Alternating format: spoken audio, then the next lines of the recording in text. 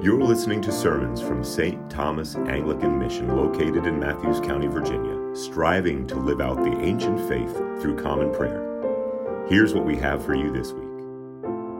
Let the words of my mouth and the meditation of all of our hearts be acceptable in thy sight, O Lord, our strength and our Redeemer. Amen. Amen. So this morning, this morning we resume our four-part series that we started a few weeks back titled Excuses. We all have them. In the first two parts that we did, I spoke on two excuses that Moses gave to God while standing at the burning bush. And this week we're going to look at Jonah, and then next week Ananias of Damascus. And so to jog your memory this morning, when I started this series, as I said, we looked at Moses, but we specifically looked at his first excuse, where he said to the Lord, he said, "Who am I?" Or as the Message rendered it, "Why me?" A rebuttal based on the fact that Moses knew that he wasn't capable of the task God called him to. But God knew that with his guidance, Moses was capable of stepping into something much bigger than he could possibly imagine, which of course we know was leading the Hebrew nation out of bondage and out of captivity to the Egyptians.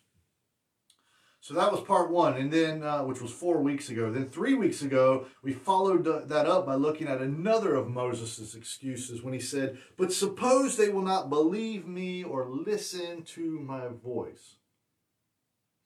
Suppose they will not believe me or listen to my voice. Excuse me, I got to adjust my stand here. I shared with you how the response of others is ultimately outside of our control. Right? As I said then, I share again. We engage in the work that the Lord calls us into precisely because he calls us to it. Our faithfulness is all that we have control over. The impact of that faithfulness is solely in the Lord's hands. So whatever we do, let us do it joyfully, because we are ultimately engaging in kingdom work, no matter how mundane or trivial it may seem. You know, a smile, a hello, a pleasant greeting, or even, preaching the gospel. It doesn't matter. Whatever we do, let us do it as if we're working unto the Lord, and with that mindset, and to approach life joyfully and joyously, and see things that way. And that'll get us in a right attitude, a right thought process. And this morning, so that brings us to this morning. This morning we look at Jonah. And while the book of Jonah is quite short, it's only 4 chapters, most Bibles 2.5 pages. While it's quite short, it is just too much for us to read in its entirety here this morning, so we will bounce around a bit. So first, let's start at the beginning of Jonah. So we're going to look at Jonah chapter 1, verses 1 through 4. The word of the Lord came to Jonah. "Go to the great city of Nineveh and preach against it, because its wickedness has come up before me." But Jonah ran away from the Lord and headed for Tarshish. He went down to Joppa, where he found a ship bound for that port. After paying the fare, he went aboard and sailed for Tarshish to flee from the Lord. Actually, the first 3 verses. So here's Jonah. The word of the Lord came to him. The word of the Lord came to him saying, "Go to Nineveh, preach my word." And Jonah bailed. Jonah ditched. Our text this morning begins with the word of the Lord coming to Jonah the prophet. Here he is, he's a prophet of the Lord. You know, it's kind of expected to go about and do the things the Lord asks you to do. And now Jonah The fact is, as a prophet of the Lord, he knows the kind of God that he serves and the kind of people who reside in Nineveh, even without, I'm sure, the Lord telling him their wickedness had come up before him.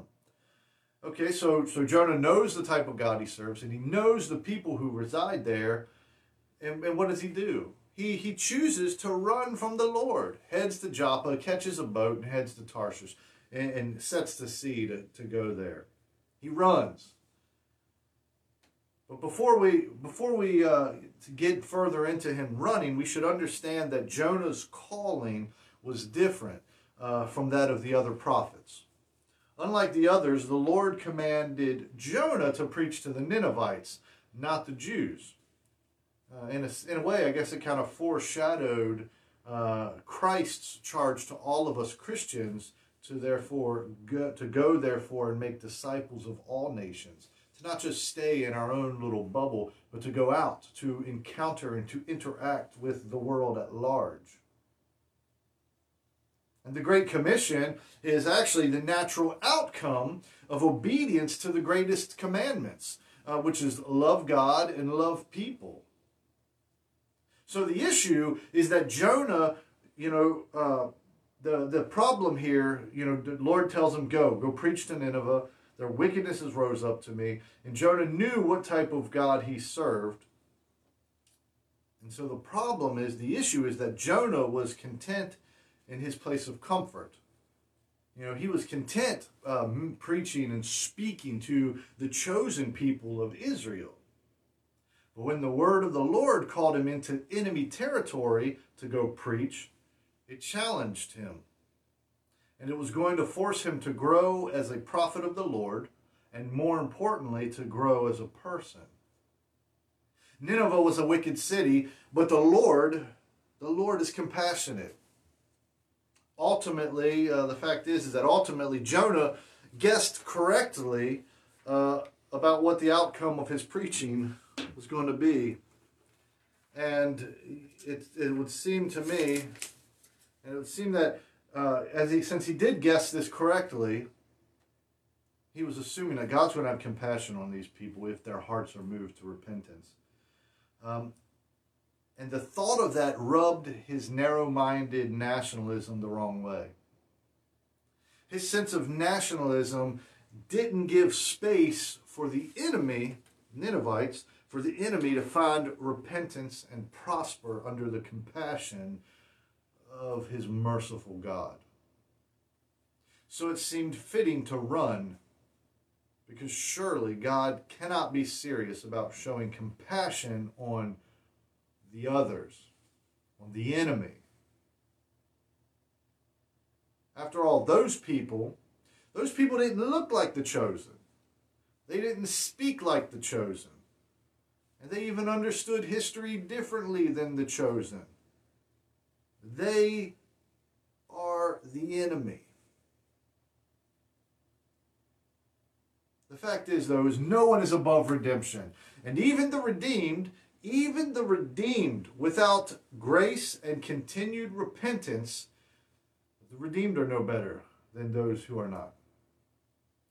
Well, God could have brought conviction to Nineveh another way. He chose to use Jonah, a man who God, by his grace, chose to call, and in his mercy, he sought to transform into the best version he was meant to be. But obviously, Jonah wasn't having it. Of course, in the most technical sense, God doesn't need us because, after all, he's God, right? He can do anything. He can do everything. He created the entire cosmos. There's nothing he can't do. But he asks us, men and women, to be his hands and his feet, moved by his Spirit, resulting in us learning his ways and growing in our faith as believers of Jesus Christ. We know from Moses that God has an extraordinary abundance of patience. So he was not going to let Jonah off so easy. Just because Jonah was trying to run away, trying to catch a boat and sail somewhere else, God wasn't just going to be like, whatever, he got away. Oh, it is what it is. Scratch that. Plan B. God wasn't going to let him get away. Jonah had the chance to truly embrace the heart of God, but he was not willing to. The same can be said for us as Christians. The Holy Spirit is always stretching us and calling us into deeper waters to live into and to live out of a more compassionate walk as lived out and demonstrated and shown through the Gospels that Jesus Christ did while on his those years here on earth. We know Jonah tried to run by booking passage on the ship to Tarshish, a decision that threatened the lives of all those aboard the vessel as a storm rose up until the people aboard the ship threw Jonah overboard. And it was only after being tossed into the sea that the storm settled. And of course we know he was swallowed by a whale, and for 3 days, it was 3 days before he was spit out. Let's look back at the scriptures. Jonah 3, verses 1 through 5. This is following the whale vomiting him up on the dry land. Then the word came to Jonah a second time. Go to the great city of Nineveh and proclaim to it the message I give you. Jonah obeyed the word of the Lord and went to Nineveh. Now Nineveh was a very important city. A visit required 3 days. On the first day, Jonah started into the city. He proclaimed, 40 more days and Nineveh shall be overturned. The Ninevites believed God. They declared a fast, and all of them, from the greatest to the least, put on sackcloth.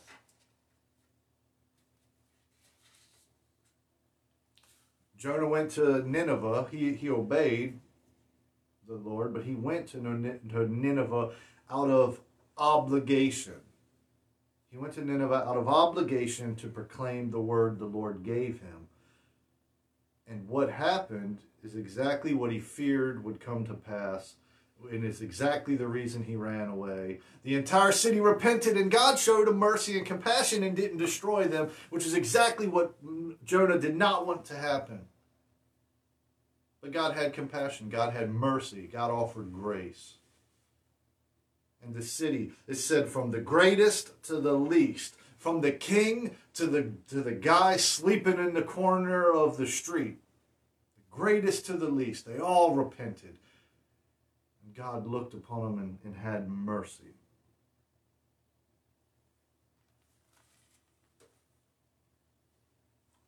Verse 10, when God saw that what they did and how they turned from their evil ways, he had compassion and did not bring upon them the destruction he had threatened. But Jonah was greatly displeased and became angry. He prayed to the Lord, O Lord, is this not what I said when I was still at home? That is why I was so quick to flee to Tarshish. I knew that you are a gracious and compassionate God, slow to anger and abounding in love, a God who relents from sending calamity. Now, O Lord, take away my life, for it is better for me to die than to live. It is better for me to die than to live. The problem with Jonah, the problem with the Jonah narrative or whatnot is that we see, and all that we typically see and all that we typically hear is the cute Sunday school story about Jonah and the whale, swallowing him up, and him just sitting there in the whale and playing solitary or whatever for 3 whole days. All the while, we are missing the key fact of the story. The key fact as revealed in these 4 chapters of the book of Jonah. We fail to realize, or perhaps we actually choose to ignore, the fact that Jonah is actually a very sad story about a grumbling prophet. Even though he witnessed the redemptive compassion of God on enemies, Jonah was not transformed. Jonah, a prophet of the Lord, he was not transformed upon witnessing the redemptive compassion of God. He lacked joy, and he sought death, all because of his disdain for the other. All because he really did not like Nineveh, and he was concerned that God would truly show compassion and mercy and grace to them. And when God showed mercy and grace and compassion to them, it pissed Jonah off, and it made him mad. It made him angry.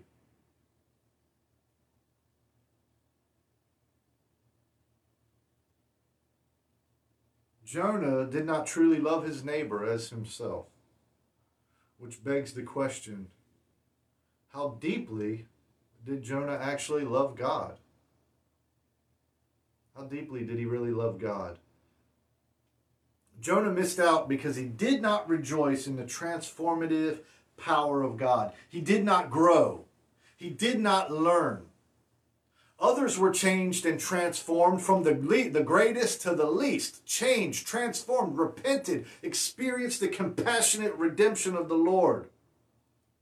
But not Jonah. Jonah remained the same. A grumbly prophet, angry that his Lord, angry that his God did the thing that he is known for, which is compassion, mercy, grace, love. Many times today, we grudgingly surrender to obligation and do the work of the gospel without joy. Because, I'm expected to be there, or, I'm the pastor, or, it's the duty of a Christian to go to church, or to give money to this outreach, or to this missionary, or to go help on this homeless thing, or to go do this, or to go help in this shelter, or whatever. Sometimes we just feel obligated to do things, and we're not really doing them out of joy, and we're not really doing them out of love. We're just doing them because that's what we feel obligated, that we are expected to do. Thankfully, God, in His grace, chooses to use imperfect people, even grumbly people. And in doing so, lives are touched by the message of Christ's mighty resurrection and His glorious ascension. And those lives are transformed in repentance. But when we do things only out of obligation and not out of joy and not out of love and not out of compassion, when we do things solely out of obligation, because of that wrong mindset, we remain like Jonah, unchanged. And frankly, our discipleship becomes stagnant. Late last night on Facebook, I posted a thought that came to me after I finished the sermon. I wrote, Jonah walked in obligation without love, which caused his anger when God extended grace, resulting in repentance instead of judgment. Christ calls us to walk in transformation and love, which causes us, at least it should, and all of heaven to rejoice when God extends grace, resulting in repentance instead of judgment. So rejoice when God moves outside of your box. Even more so if He allows you to be the instrument. See, Jonah should have rejoiced when God said, I'm going to move outside of Israel. I'm going to do something outside the chosen people. He should have been joyful for that opportunity, for the chance to be able to do it. We need to be joyful when God allows us to be the instrument. The truth is God is always moving outside of our boxes. And as I wrote last night on my Facebook wall, we typically fail to see it because it doesn't fit our narrative. We typically refuse to accept and acknowledge that God can move in the other. Whatever the other is, a different political affiliation, a different skin color, a different economic status, a different nation, whatever the other is, sometimes even a different Christian denomination at times. But we can fail to see that God is actually there, moving, doing something redemptive, compassionate, because it doesn't fit our narrative. And when we are challenged and confronted by it, we get angry. We get grumbly about it. We come to a crossroad where we either need to just stay grumbly and angry, or we must evolve our thinking and transform and become more like Christ. Become more like Christ. So the question is, the question becomes, what's your excuse for not finding joy in the grace and mercy showed by our compassionate God, demonstrated by Christ and manifested by the Holy Spirit to the broken, the hurting, the disenfranchised, those who do not vote like you, or look like you, or speak like you, or in the case of Christian denominations and such, don't worship like you. What's your excuse in not finding joy when God shows grace, mercy, compassion, hope? Jonah had no excuse. Jonah had no excuse not to rejoice. Somehow he found one. His excuse was found in his lack of compassion and his inability to see beyond his box. The box that said God was only for this group of people and not that other group. Friends, by repentance and by faith in Christ, the kingdom is accessible to all. And just like heaven, we should rejoice when anyone comes to faith in Christ. Anyone comes to faith, whether they friend or foe, whether they are known or unknown. Let us rejoice.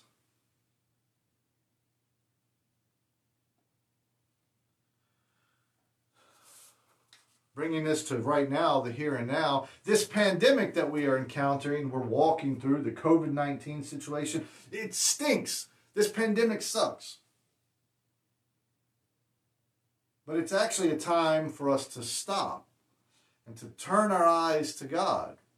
To not grumble because many churches are closed to in-person services and innovation is required on how to continue to have worship services and move forward and these sort of things. Now is the time to rejoice in realizing that God is still in control and He's still moving despite the present troubles that we find ourselves living in and living through.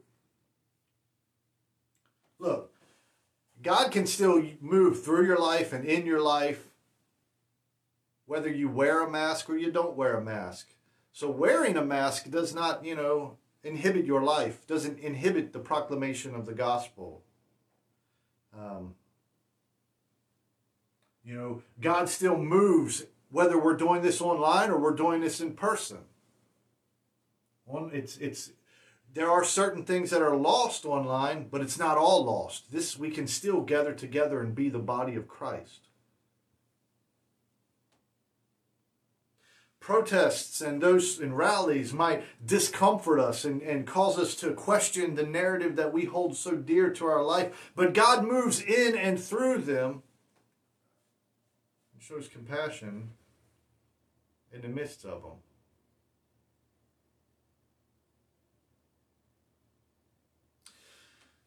So church, I guess this morning what I'm saying is that there is no excuse. There is no excuse to not do the things God calls us to do. There is no justifiable excuse to run away just because we're worried that God might actually forgive someone that we don't want forgiveness to be extended to. It's our job to love our neighbors, regardless of their political affiliation, whether they're Republican, Democrat, Green, Independent, this or that, whatever the party. We're called to love our neighbors regardless of the color of their skin. We're called to love our neighbors and to seek to understand our enemies. Our enemies. because really they're just our neighbors. And in doing so, we will find ourselves joyfully preaching the gospel in word and deed as we grow and as we are transformed by the work of the Holy Spirit. There is no acceptable excuse, because at the end of the day, the way that you love God is reflected in the way that you love people. And the way you love people is a manifestation of the love you have for our God. And so the fact that Jonah got angry and wanted death because God had compassion and mercy on others, on people, begs the question of, did he really even understand love in the first place? And if you get angry, if you get pissed off when God shows compassion and mercy and favor on people who aren't of your political mindset or your skin color or your nationality or your socioeconomic status or whatever, you have to really ask yourself, how much do you really love God? Because again, the way you love God should be reflected in the way you love people. And the way you love people is a manifestation of the love that you have for God. There is no excuse. Let us do all things with joy. Let us rejoice in all things that God does in our lives and in the lives of those around us. Even if it doesn't fit in our box and we don't understand it. Let's pray. Oh Lord God, Heavenly Father, glorious King, we give you thanks for the ability to gather together this morning through this technological means. We give you thanks, God, for the calling you have on each of our lives as Christians, the calling to be worthy of the vocation of Christianhood, of being a Christian. God, I pray that you help us by your Holy Spirit to continue to soften our hearts and work in our hearts, God, so that we truly do love you, Father, with all of our heart, mind, soul, and strength. But we also love our neighbor as ourselves, that we also love our enemies. And God, let us, God, rejoice in not only the great things you do in our lives and in the lives of our friends and our families when you show grace and mercy and compassion and hope, but let us rejoice when you show those things to those that aren't in our social circle, to those that we don't consider friends, to those who for some reason we might not consider neighbor but rather enemies. Let us still rejoice when you show grace and mercy and compassion and hope, when you offer redemption. God, let us not be angered when you do things that challenge our box, challenge our narrative. But let us endeavor, by the leading of your Holy Spirit, who leads us into all truth, let us endeavor to always evolve our thinking, always rejoice in the things that you are doing, have done, will do. God, make us more like Jesus. Help us be more like Jesus. Because we know, Lord, from your scriptures that you are love. So help us embody that love, not only with our lips, but in our lives, by our actions, by our deeds. We ask this in Christ's name.